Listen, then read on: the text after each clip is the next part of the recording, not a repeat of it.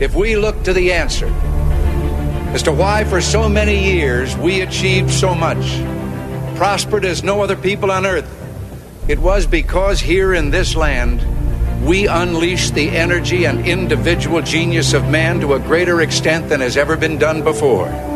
Those who say that we're in a time when there are no heroes, they just don't know where to look. The sloping hills of Arlington National Cemetery, with its row upon row of simple white markers bearing crosses or stars of David, they add up to only a tiny fraction of the price that has been paid for our freedom. As for the enemies of freedom, those who are potential adversaries, they will be reminded that peace is the highest aspiration of the American people. We will negotiate for it, sacrifice for it. We will not surrender for it now or ever. We are Americans.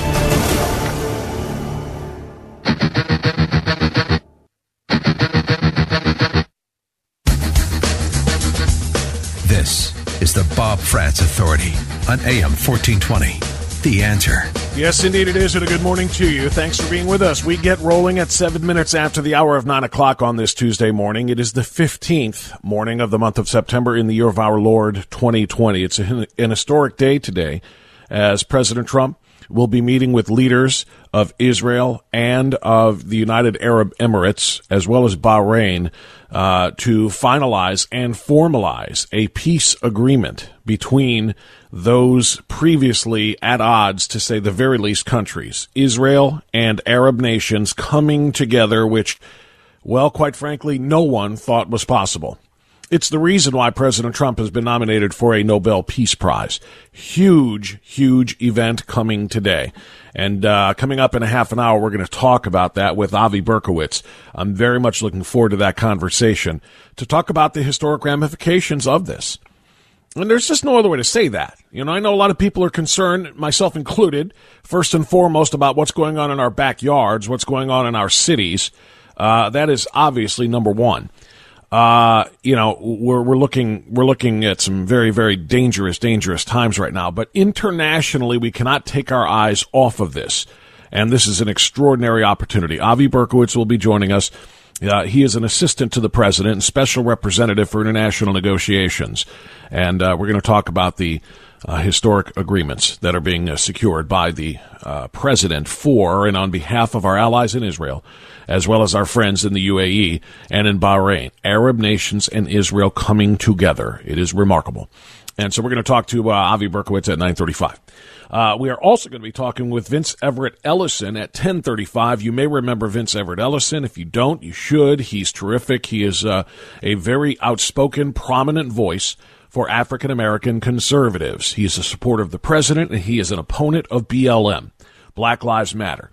He's a black man who really cares about black lives, unlike Black Lives Matter. Black Lives Matter cares nothing about black lives. They are a political opportunist organization, and they are hell-bent on destroying this country from the inside. Make no mistake about that. We'll talk more about that with Vince Everett Ellison, and we are going to talk about crime as we start the program this morning. I want to point to not the Los Angeles shooting of the two deputies that we talked about yesterday. And those deputies, it looks like, by the way, through the grace of God, are going to pull through the shootings that they endured in the face, no less. The stories, by the way, of their heroism cannot be overstated. You understand? They cannot be overstated, particularly the woman. You know, you had a 31-year-old woman who's a mother of 6, and you've got a 24-year-old male, who are both of whom have been sworn in about a year ago. Just passed the academy and were sworn in and were doing their duties. And they both get shot in the face. She gets shot through the jaw as well as in the arm several times. He gets shot in the forehead, and somehow, some way, the angle allowed the bullet to not penetrate fully the skull and actually get to the brain and to kill the other officer. But the officer, the female officer who was shot in the jaw, the deputy, managed to get out of the vehicle, radio for help as much as she could through an almost completely, I don't know how to describe her voice. It was not understandable. It was, she could barely speak because she had been wounded in the mouth and in the jaw. But she tried to call on the radio and did get that call through to get help about officers being shot. And then she saw to her partner. She applied a tourniquet to stop the bleeding from his forehead and other places. I mean, heroism does not describe what this woman, and both of them for putting their lives on the line, but after being shot, what she was able to do for herself and her partner is simply incomprehensible. It's remarkable. But at any rate, they are expected to pull through, but according to the doctors that we have heard from thus far, their conditions are going to be, quote, life-altering. They're going to survive, it appears, God willing, but it is not going to be something that they get past very easily. They're going to have changes to their ways of life. Let's just put it that way. Unlike that situation, which we talked about at great length yesterday, and we will, of course, today, there was a different situation that played out in Lancaster, PA. And this is a story not enough people were paying attention to at the moment. And now that the narrative has been disproven, it'll probably fade from the spotlight and the pages that it did get even faster. In Lancaster, Pennsylvania, riots happened because of a police officer shooting and killing a man. Now, of course, we have to point out the races because this is 2020 and this entire nation is consumed by racial division. But they shot and killed a black man. And this is, of course, reason for rioting, We don't have to wait anymore in liberal Democrat America. We don't have to wait for Biden voters to get out there and start smashing windows anytime a police officer engages in use of force against somebody who is a person of color. We don't have to wait. Biden voters, and I'm stealing that line from Tucker Carlson because that's who's out there.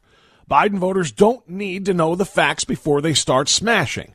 And once they've started smashing, even if the facts are then presented, it doesn't matter. We already started. We're going to keep going. That is, in a very, very small nutshell, what has happened in Lancaster, PA, and southeastern Pennsylvania. The shooting happened on Sunday. The narrative that was circulated on social media in the immediate aftermath, completely incongruent with the facts of the case, which were made public when the police released body cam footage from the officer who fired the fatal shots. Didn't matter. Social media posts claimed that the police had killed an autistic teenager who was unarmed, and that's all it took. Smash, grab, smash, burn, smash, assault, smash, loot. Destroy, destroy, destroy. That's the way that it goes. A Lancaster, PA police car had its windshield busted. Storefronts were destroyed. So quickly, Lancaster police moved to dispel all of the false information. And Lancaster police released the body cam footage of the incident. And in the body cam footage, it is clear as day that the suspect who was shot was attacking a police officer with a large knife in his right hand. It's not ambiguous. It's not unclear. It is absolutely clear as day. As much as you can look outside your window right now and see sky, that officer can look at the suspect attacking him and see a giant knife in his right hand. The officer, as evidenced by the body cam footage, fired his weapon, striking and killing the man. The deceased person was not an autistic teenager. He was a 27-year-old grown man. And the Lancaster police clarified. The first officer on the scene walked to the front of the residence and made contact with a woman who was identified as a family member. A male subject then exited the front door of the residence and began chasing the officer. Preliminary information and body-worn camera footage indicates that the male subject had a knife in his right hand as he chased the officer. The officer fired several shots from his firearm, striking the subject. The subject, 27-year-old Lancaster man, did not survive. His injuries, was pronounced dead at the scene. It doesn't come much cleaner than that as it pertains to a police-involved shooting. They just don't get much easier than that. He's attacking an officer, chasing an officer with a deadly weapon. Did the officer have reasonable reason to believe that serious bodily harm or death was imminent in his case? Of course he did. This should be over, but it didn't stop the violence. The snatching, grabbing, and looting, and burning, and assaulting continued because that's what Biden voters do. That's what liberal Americans, and I don't even know that. I'm gonna yank that back. I know you can't unring a bell, but I'm going to yank that back. Because to be quite frank, liberals and Americans, that's an oxymoron. You cannot use that phrase. You cannot put those two things together. Because liberals who support this type of anarchy, liberals who support the shooting of 2 police officers, 2 deputies in Los Angeles, in Compton, liberals who posted videos of them laughing and watching and videotaping the officers not rushing to their aid and trying to provide pressure on their wounds to help save their lives, but videotaping them and bragging and laughing about how them 2 cops got aired out. These are Biden voters. These are liberal, cop-hating individuals, and they are in no way, shape, or form American. They do not believe in America. They do not believe in American principles. They are anarchists, and they are animals. And that makes no reference whatsoever to race. Anybody that acts animalistic should be called an animal. Although, as Dan Bongino said yesterday when I played his clip, that's an insult to his dog. They're savages rather than animals. And watching what they are doing right now with cops getting ambushed and people laughing, and in Lancaster people rioting, even though the police body cam showed that the police officer was fully justified in defending himself against a knife attack, it's just all an example of how our culture is being destroyed. Or perhaps it's revealing what our culture, at least in some social circles, it's revealing what it truly is at its core. What do you say? I mean, our culture's rotting to the core. We're watching the greatest country in the history of sentient beings collapse in front of our face. The bad guys are the good guys, the cops are the bad guys. You know, if everyone watching would do me a small favor tonight, if you would go in that picture Sean had up before of the female deputy bleeding out from her face as she was shot from the jaw, the mother of his 6-year-old, as she's trying to render aid to her partner also shot in the face, bleeding out while people are laughing. You may want to look at that. You see that right there on the screen? You may want to tattoo that on your brain. Our culture's falling apart. Our culture is absolutely falling apart, or it is being revealed. And again, at least the culture of individuals who would participate in these events and do so with glee, laughing, posting, making sure they get enough clicks and likes. Look at these cops getting shot. Isn't it awesome? Maybe their culture is just being revealed rather than being destroyed. We have so much to get into about this today, and again, we are going to celebrate a monumental achievement, a peace agreement between Arab nations and the nation of Israel, brokered by President Donald Trump. We're going to talk to Avi Berkowitz about that coming up at 9:35, but I want to talk to you, and I want to hear from you, too. 216-901-0945, 888-281-1110. This is The Authority on AM 1420, The Answer.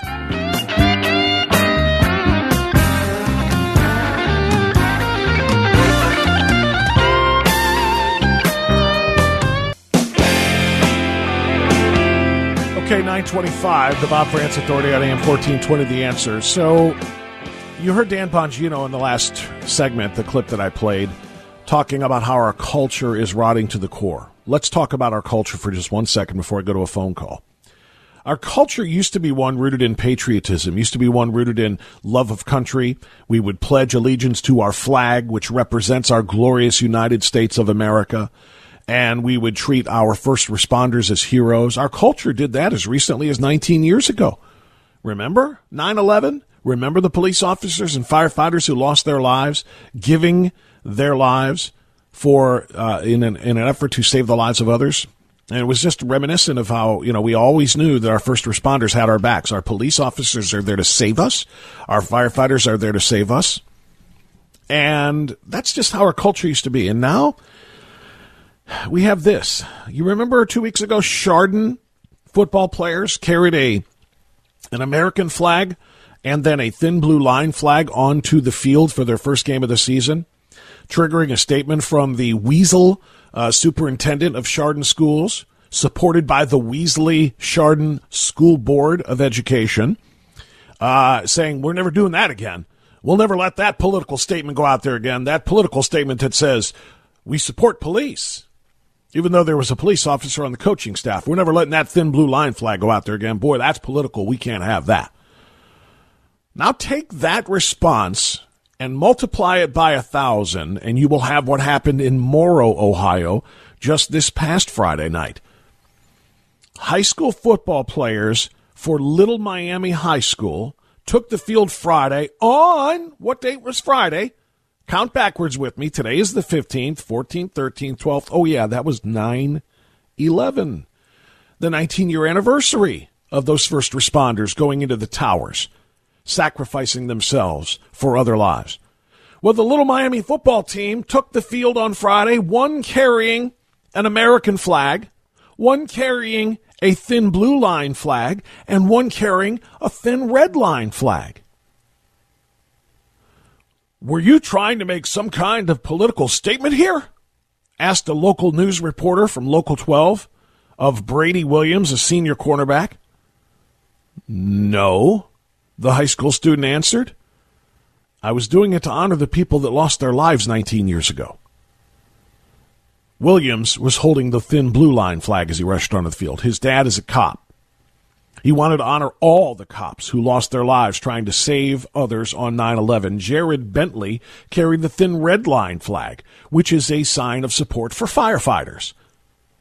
My dad is a firefighter, he said, and if it had been him who was killed on 9/11, I would want someone to do this in his memory. The problem is the boys exercise their own set of values and their own judgments in place of the ridiculously small-minded weasels in the school administration. And they asked permission. They asked permission prior to the game to carry a thin blue line flag and a thin red line flag on 9/11. This is not political. This is patriotic. On 9/11. And they were told, no, you can't do it. And they thought about it themselves and said, I don't care what the consequences are. We're going to honor our fathers and their professions. And we're going to honor the heroes of 9/11 19 years ago that day. Well, the rule breakers, the troublemakers, the scoundrels that they were, heard from the athletic director yesterday afternoon. And they have been suspended from school indefinitely. Let me say that again, indefinitely. Gregory Power, the Weasley school superintendent, said we can't have students who decide to do something anyway after they've been told that they shouldn't be doing it. End quote. Power also said that he sees the flags as symbols of a political point of view and didn't want to set a precedent. How in the name of the great and holy God that we worship is supporting police and firefighters on the anniversary of 9/11 political? How is that possible? And the answer to the question is, it isn't. Flags and supporting first responders is patriotic, not political. And these kids exercised better judgment in defying your ridiculous, weaselly, scared, litigiously afraid. And yes, I created that, but they are. They're afraid of lawsuits. They expressed better judgment and better values than you ever could, because all you can think of is who's going to sue me for allowing this. CYA.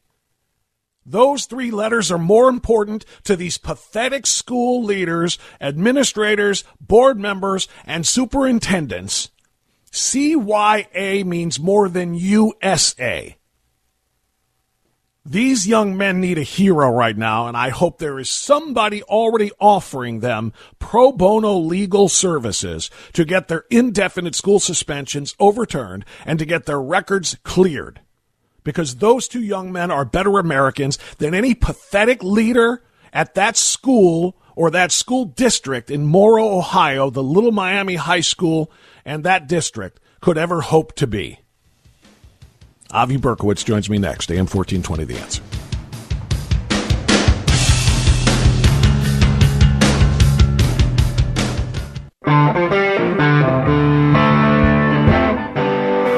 Progressive Democrats, please be aware you have now entered the place where political correctness goes to die.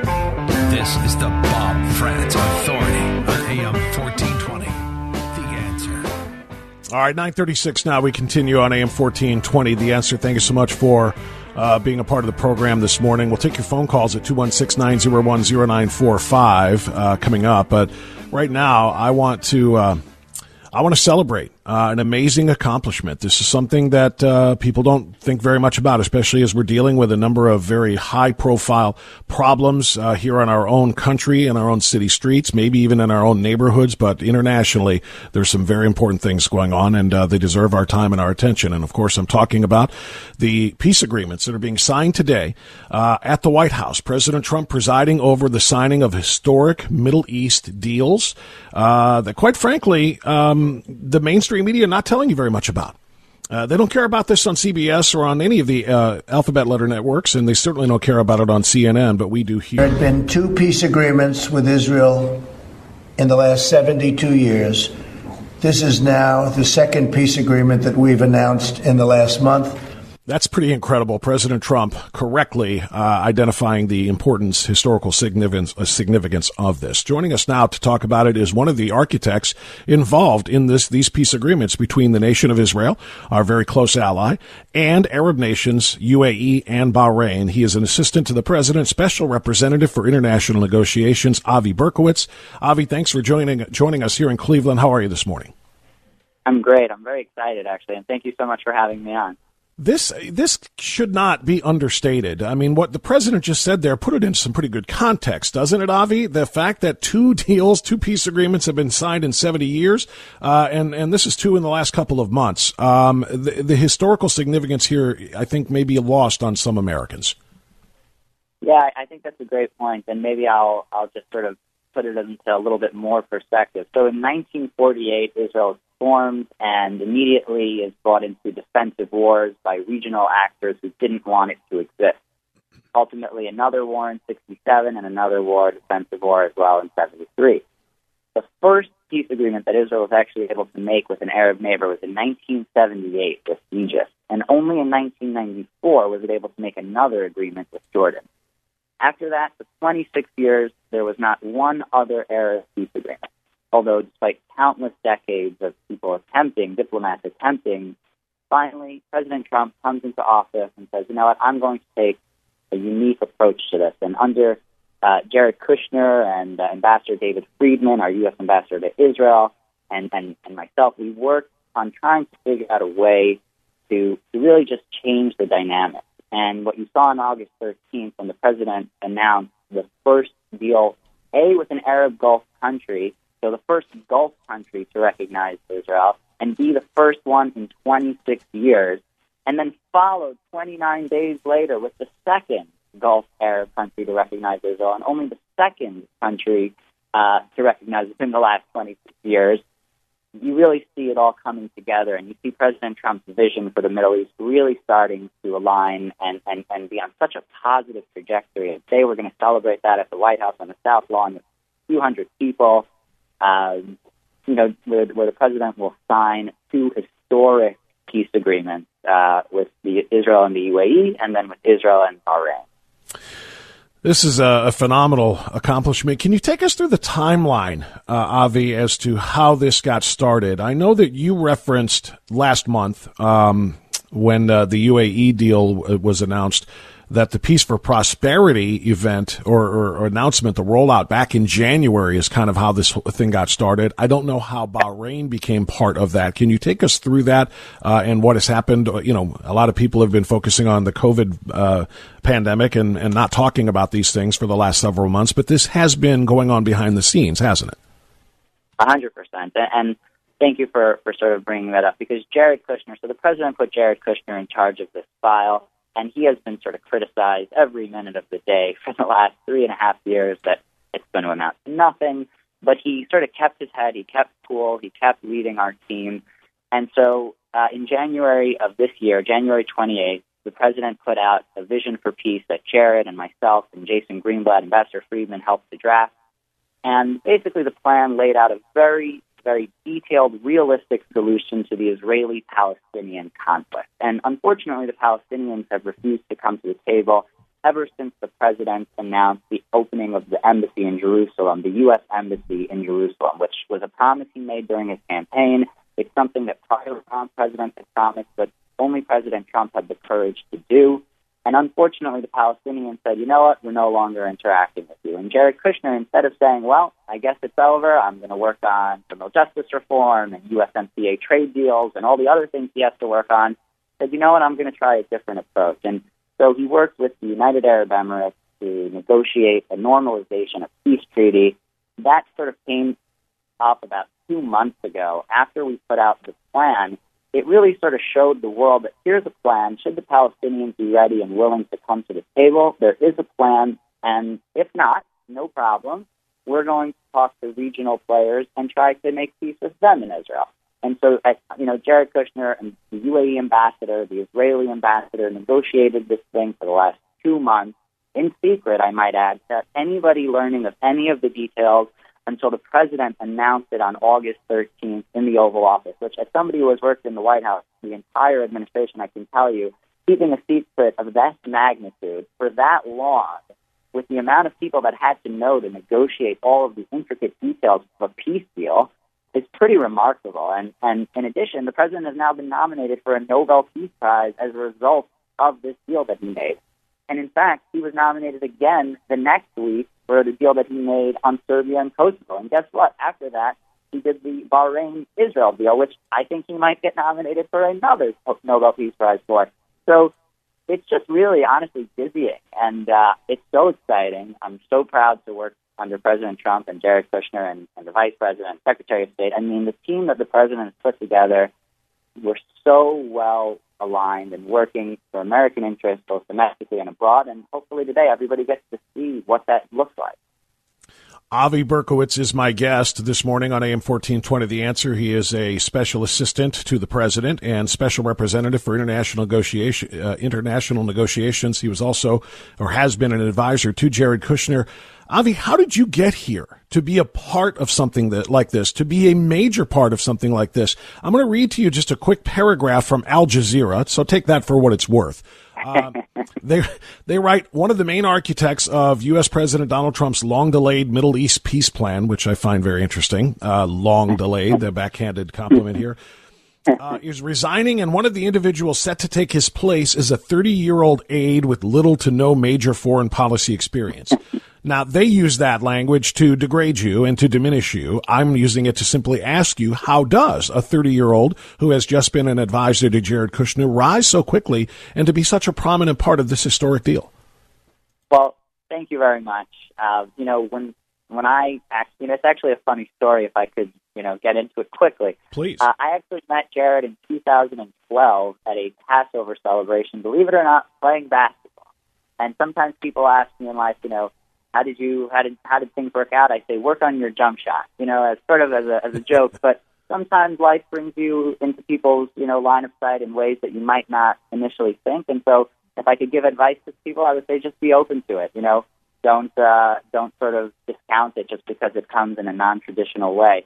And after that, I began working for Jared. I took a little break. I went to Harvard Law School. And then when I graduated, I joined the Trump campaign, where I helped run the president's Facebook page. And we actually had some significant successes on the Facebook page. And so I was offered a position at the White House in the beginning of the administration, and I stayed the entire time throughout this entire administration.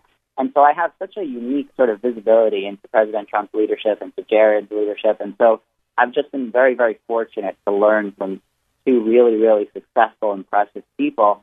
And I've been very, very fortunate to sort of be given this opportunity, and I don't want to let them or the American public down. I know how important this is. I know how serious this is, and we all take it extremely seriously, despite how it is sometimes portrayed. Well, you may call it good fortune, Avi, but, I'm a believer in, fortune. Good fortune is when opportunity meets preparedness. You were prepared when this, and by the way, was the jump shot falling that day? Who's better, you or Jared? So, I've been sworn to secrecy about who's better, but I'll hint that it's me. Well done. Avi, let me ask you a question from somebody who's not quite as excited about these historic peace deals as you are, and as I am, and as President Trump is, and as the people in the Middle East are. This person is a little bit less enthusiastic. Well, hopefully they will be beneficial to the region. We've been waiting for a very long time for the president's proposal for an Israeli-Palestinian peace agreement that honored the two-state solution. It was coming in 2 weeks. It was coming in 2 months. It was coming in 6 months. It still hasn't come in any way that has brought peace. So good for him for having a distraction on a day when the numbers of people who are affected and the numbers of people who are dying from this virus only increases. Since we passed. So it's a distraction. 2 peace agreements with Arab nations, with the nation of Israel, as you say, after the president. Remember, this was supposed to enrage the Arabs when the president recognized Jerusalem as the capital of Israel and moved the embassy there. Here we are within the first term. We get these 2 historic agreements, and the Speaker of the House dismisses them as distractions from the COVID pandemic. How do you respond to that? Yeah, I mean, honestly, it's unfortunate. So first off, just factually, the point that she made is just factually inaccurate, which I think is sort of important. We did put out a plan, and it does call for a realistic two-state solution, but one that does not allow for terrorists to harm our very close ally, Israel. So perhaps, there's just a misunderstanding. The plan was put out on January 28th of 2020 online. It's 180 pages long. Anybody who wants to read it, including our colleagues on the other side of the aisle, are welcome to do so. So, A, it's just factually inaccurate. And then, B, one of the things that I'm so excited about getting to work for President Trump is he really says it like it is. He doesn't require sort of the mental gymnastics that sometimes is necessary to downplay things that are good. This is obviously a good thing, right? It doesn't require one to sort of bend or twist in the wind. Peace in the Middle East, right? It's sort of like an idiom at this point for things that are good and are hard. And so when they come, I feel very fortunate to be on the side of President Trump where he just does it like it is. This is a really great thing, and I wish that everybody could celebrate it. And it's unfortunate, but, we all understand the current climate that we exist in. But today you'll see the excitement of everybody who's there. And by the way, we invited Democrats to the White House. Unfortunately, the vast majority of them declined, but we did want to invite them because this is not a political thing. It's peace in the Middle East. It's sort of like I almost feel silly saying it out loud, right? Because it's the type of thing that is so difficult and so hard to accomplish that when President Trump and Jared Kushner did accomplish it, you just got to celebrate it even for just a brief moment in time, and then we can go back to some of the divisiveness, perhaps, that unfortunately, has plagued us. So I just think it's unfortunate, but thank God for peace, and I'm so fortunate to be a part of this team that's working on this. I don't want to sound greedy, but I'm going to ask anyway. Any other deals in the works? I mean, we heard about UAE, did not expect so quickly to find out about Bahrain. Is there anything else we may find out before November 3rd or before the first of 2 Trump terms ends? So we are working on a few other deals.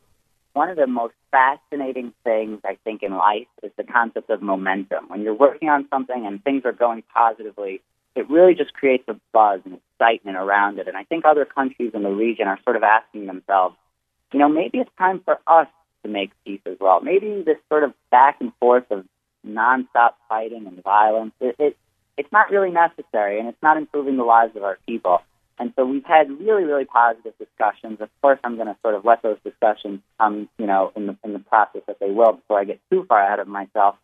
But the president's been very forward-leaning that this is a significant priority because it allows us to bring our troops home, right? It's not just something that helps other people, it helps Americans. This is in our national security interest. It's just in our interest. And, thank God we've had the successes that we've had, but we're very hopeful for future success as well. Well, I'll tell you what, if the future is anything like what we're experiencing right now, it is reason for optimism for all of us and for everyone impacted and affected in the Middle East. I don't know that any of us can ever say that we think there will truly be peace in the Middle East all the way around, but these are extraordinary steps toward bringing about peaceable relations between nations that didn't have them before, and that is the first step. Huge news. Congratulations to you for your role in the negotiations, to Jared Kushner, and of course to the president, and thank you so much, Avi Berkowitz, for sharing all of the good news with us. Thank you so much for having me. Thank you. It's a pleasure. Avi Berkowitz. He's an attorney. He's a political advisor to Jared Kushner, or to the president now, rather, an assistant to the president and special representative for international negotiations, as well as an advisor to Jared Kushner. And he did play a huge role, 30 years old, in having that kind of an impact on world peace. That's a large statement, but seriously. These normalized relations between Israel and two Arab states in the Middle East is a huge step forward toward world peace, however you define that. All right, good stuff from Avi Berkowitz. We'll take a short time out and come back with your phone calls on AM 1420 The Answer.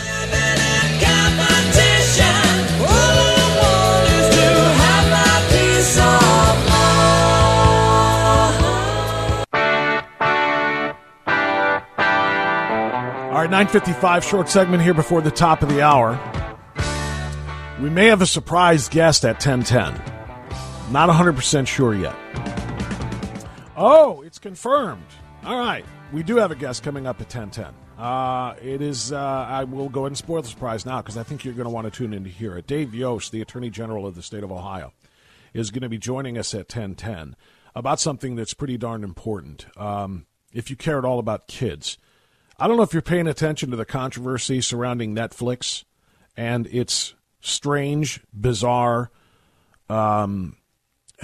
decision to promote child sexual exploitation, pedophilia. It is all of that. Netflix has a program, a film called Cuties, which features little children, little girls, being sexually exploited, quite frankly. It is beyond disgusting. It is almost beyond description as well. And there are a lot of lawmakers that are moving to get Netflix to pull this film. It is simply reprehensible.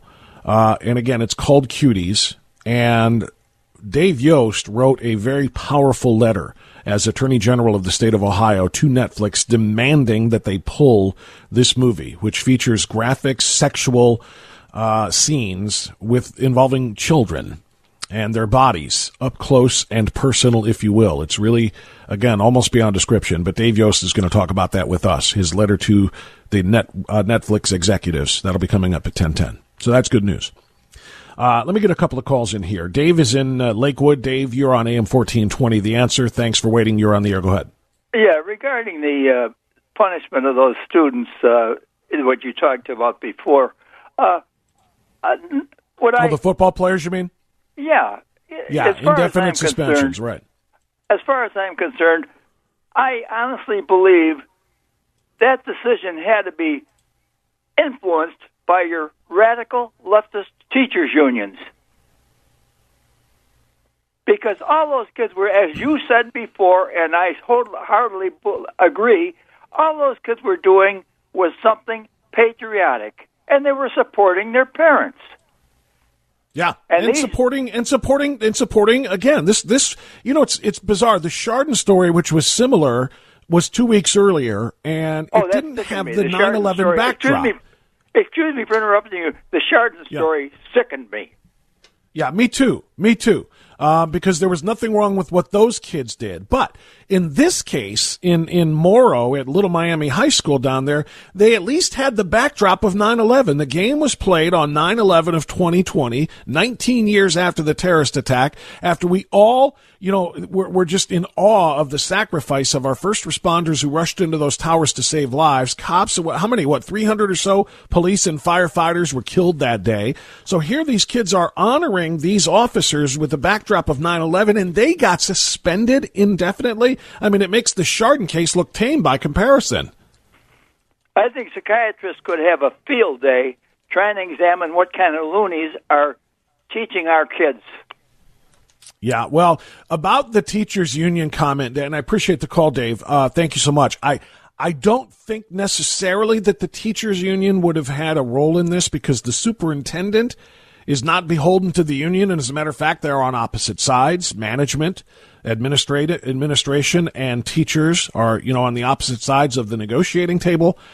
I doubt the teachers influenced the superintendent. I think political correctness and fear of lawsuits influenced the superintendent.